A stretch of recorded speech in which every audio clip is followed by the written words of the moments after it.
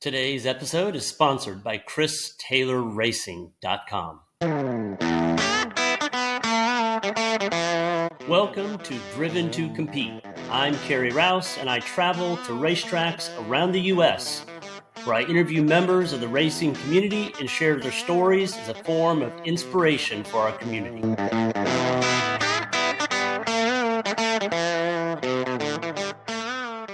We're here with Kirk, Barber, and the Toyota team here at Hallett in Oklahoma.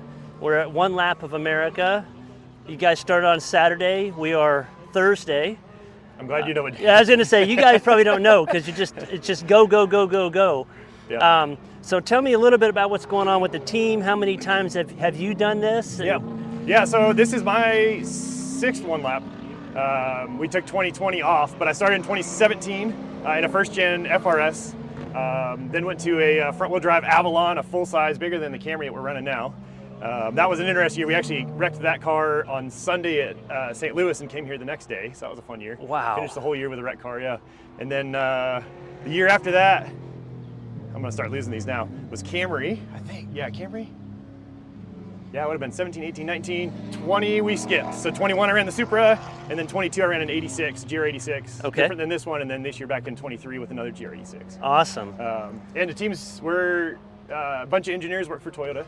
We're all based out of central Kentucky, Lexington area. Georgetown is actually exactly where we're at. That's the home of Toyota's largest plant in North America. Mm-hmm. And so we work in manufacturing. And so we're responsible for speccing and installing equipment at the plants that actually build the cars.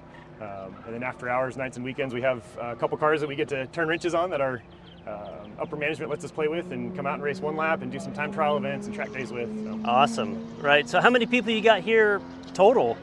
We got 2 in this car, 4 in the Camry, 2 in the Supra. And then we also have a media van too that's comprised of other members of the team. Okay. That are basically just here collecting, sound clips, videos, pictures, and then posting those to social media. If you can imagine, from a corporate standpoint, we've got some reporting and wrap-up stuff to do on the back end too. So that helps with that stuff when we have those videos and pictures. And all that too. Definitely. So I don't know, maybe 12, 2, 4, 6, 8. Plus media, 12. Is the goal to bring back also some data about what's going on with the cars and everything for Toyota? Yeah, and that's the case with the Camry. So Camry is built in Georgetown, Kentucky. Yeah. And it's also has a large design emphasis in North America too. So we do have a feedback loop where we can feedback to manufacturing, we can feedback to design as well. Many things we find with the car. Now this car is a couple years older, so when we initially got the car a few years ago, that we definitely had those streams back. Yeah. Anything we would find that we thought was abnormal, bad points and good points as well, we feed those back to design and manufacturing. Really helps the development process of the car. It just keep getting better and better. Yep. So now that car's a few years old now, we'll probably start looking at what's next that we can kind of have those streams back. In the case of like the GRs, we have a GR86 and a GR Supra as well. We don't manufacture those in the United States, so we don't have that stream back really for manufacturing is easy. However, we do have a very close tie to our GR marketing and sales team too, so work hand in hand with them to secure the vehicles, make sure we're pushing out the good content to everyone. Awesome. So you guys, for people who don't know about the One Lap of America, right? It's 3,500 miles. You guys start at Tire Rack, right? End at Tire Rack. Yep. I hit about 7 or 8 different locations. 2 sessions per day typically. Yep. Yesterday would have been 3 sessions or more. Yes. Because it was 2 tracks in one day. Eagles Canyon yesterday. We skipped Thunder Valley, which is a drag strip because it was wet. And at Hallett today. Driving in between them, what's the longest drive that you have to do between? We have another one tonight. We had the longest one we've had for this week already. Was the haul from Nashville area. We ran Nashville Super Speedway on Monday. Yep. And then we hauled to Eagles Canyon. That was the longest haul. Okay. So that was about 700 miles. So we got in, it actually wasn't terribly late. I think we got in around 1:30 a.m. Oh my gosh.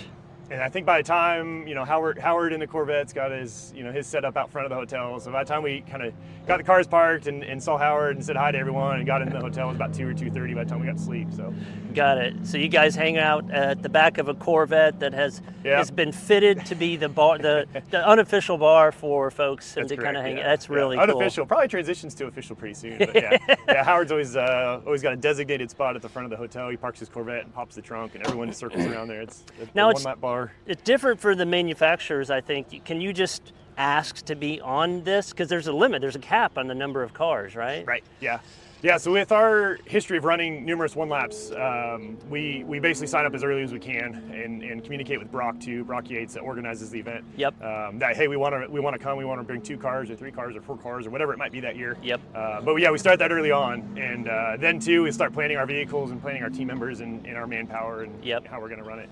But, so are you pretty comfortable in this in between? Yeah, this is very comfortable. We have stock seats, stock suspension, air conditioning, radio, all that. Awesome. And it's a wonderful cruising car as well. So okay. It's not modified yet. If we get to the point where like the Camry or the Supra is, where it's got coilovers and they've got race seats, it gets a lot more uncomfortable. But yeah, we have definitely no complaints for transit. And no issues with the car right now, although the Supra is having some issues with the temperature, right? Yeah, it's a very heavily modified car. So it's, any issues they're encountering are basically issues they brought upon themselves. Okay. So, gotcha. Yeah, Andrew and Justin put countless hours in that car and iterated on fuel systems and cooling systems to try to figure out the great package, and really thought before one lap that they had it figured out. And then we get to Nelson Ledges, and the first session at Nelson Ledges it runs into some heat issues just from overpower, but they've dialed it back down at least to the point where they can run these full sessions out of it. But. So tell me a little bit about just your history with racing and things like that. I know you're an engineer, but what else have you done on the track besides this? Yeah, my history is a little different and unique than most of the other team members and probably most people here. But I grew up driving, so I started when I was 7 years old. All right. In quarter midgets, which was a circle track like a go-kart, but they have a frame over them, a roll cage over them, a little safer than a go-kart is. Ran those for a number of years, then transitioned to a dirt sprint car, like a mini sprint, smaller than a full-size sprint car. They're built for kids. Ran those for a few years, and at that point, it was really when I got tall and I didn't fit in cars anymore. And I have an older brother, about 2 years older than me. He was a phenomenal driver, and I was a better mechanic. I enjoyed working on the cars and setting them up more than I enjoyed driving them. So kind of right about then, I was about 14, 15 years old. I started wrenching for my brother. He was old enough to move up to the bigger ranks. So with my family, just my brother and I, and my dad, and my mom, we'd all travel to the tracks together, and we would just take our truck and trailer and park next to these big semis and compete against these pro teams. So we did that for a number of years, and that's really what got me into engineering. As soon as I started enjoying working on the cars and setups and understanding suspension and springs and tire pressure and wheel offsets and all that stuff, that was what got me into engineering. And so yeah, that led to, fortunately, right about then too, is there was a school nearby. I was in Indianapolis at that time. Okay. And a school nearby that had a motorsports engineering program. And I said, okay, cool. Like if I have to go to college, it's basically So if I had to go to college, I'm going to go study motorsports engineering. Yeah. That was great, and actually led me to mechanical engineering. So I have 2 degrees, one in motorsports engineering, one in mechanical engineering. And I actually kind of fell out of love with racing when I had to transition from doing it with my family and as a hobby. Yeah. And as soon as it became work and I was working for someone else and working for race teams, it wasn't as fun anymore. Yeah. So I didn't enjoy the engineering from the racing standpoint to go work for like IndyCar or something. I didn't enjoy that. So that's why I did mechanical engineering. I could go work for a corporate company and then just keep racing as a side kind of on the hobby. And that's awesome. That's why I can keep the love in it. Hear that? Believe it or not, summer is just around the corner. Luckily, Armor All, America's most trusted auto appearance brand, has what your car needs to get that perfect summer shine. Plus, now through May 31st, we'll give you $5 for every $20 you spend on Armor All products. That means car wash pods, protectant, tire shine, you name it. Find out how to get your $5 rebate at armorall.com. Armor All, less work, more clean. Terms apply. My degree is mechanical engineering, but I totally missed out on the automotive piece. Yeah. I really should have done that. But well, I mean, I didn't even know that was an option, Yeah. So, yeah. But yeah, that's really cool. So a lot of people may not have all the driving background that you got then, right? Yeah, and even I've had to transition from oval track stuff. I didn't turn right ever until I was in my teens. So, but even then, there's a lot of people on one lap that didn't start really competitive racing until they're in their 30s. So, yeah. So yeah, I might have started earlier, but a lot of these people that started later are they can develop as well as I have over the years. So with the years you've been here, what's the craziest thing that you've seen, either to yourself, your team, or maybe somebody else? Yeah, I'd have to think back. Definitely one of the craziest ones was our wrecked car, especially because we were almost parked in this exact spot when we were at Hallett. That was in 2018. Okay. We were racing an Avalon, which is Camry but a little bit bigger, front-wheel drive, front engine, very heavy in the front. But that car was just magic. And actually, we still race that car in Lemons. We raced it earlier this year in Lemons at Barber Motorsports Park. Okay. That car is awesome, and we had someone else driving it at St. Louis. So St. Louis is kind of that Roval configuration where you transition from the straightaway down into the inside. Yep. And that transition, the guy we had driving the car hit that transition, and the thing stepped out sideways, kind of caught it, didn't catch it, and then the thing ended up looping and pancaked the wall on the driver's side. So all the sheet metal on the outside was torn up, and it actually pushed the frame rail over. We had a mount that was pulled apart. We had lost a lot of grounds, and shattered all the windows on the driver's side also. And St. Louis that year, we did the morning and afternoon session. Then immediately we went and ran the drag strip, which was right next to St. Louis. It was like, all right, we need to basically get this thing back halfway straight. It was like eyeball alignment, put a couple turns in the tie rod to get the tire back straight. We couldn't get the car to start, and we didn't realize we had broke like a big ground off. We couldn't get the car to start. So we actually used a jump box and just put it directly on the starter because we could get ignition on, put that right on the starter, turn the motor over, fired it up. Couldn't shut it off. So had to run it all the way around to the drag strip. Ran our drag pass. You run low ET first, and then you get back, and then you run your bracket drags from there. And the first bracket, we went down the track and said, all right, we're out. And went back and repaired the car. But so from St. Louis to here, we didn't have a really big haul, maybe 5 hours or so. Yeah. So we spent a couple hours there at St. Louis. They had a garage so we could work on and get everything back. Yeah, back good. They had actually, I think both windows were still intact, but they were like really flimsy, like the safety glass. So we I sent someone off to get shipping tape. So we had shipping tape on the windows. And, so it was a very memorable year. We came here. I remember I was actually driving with Steven, my co-driver this year, and we were down on grid, getting ready to go out. I said, hey man, what do you think? Like 5/10, 6/10, like how much are we pushing this? Should I feel it out? And he's like, send it. So I was like, all right, here we go. Go out that first session and just send it. And the whole rest of the week we sent it. And I think we were second or third in class still that year, but we finished the entire event. Yeah, we didn't miss any sessions. Yeah. So car started every session and finished every session except for that one at St. Louis. So, it was definitely a very memorable year, and especially now that car lives on. Now it got repaired and lives on as a Lemons car for us too. Yeah. So. Well, it's interesting too. You guys are really such a big team. I know last night you guys stayed late at Eagles Canyon to help a couple different cars, which is pretty cool. So yeah, we actually took off. So we were still planning on hitting the drag strip after Eagles Canyon. Yeah. So we kind of made sure everyone is in a decent spot, because we have to go on and take care of ourselves and make sure we hit all the events. So we got about maybe 15, 20 miles down the road, and one of the guys called over. He said, hey, the drags is canceled.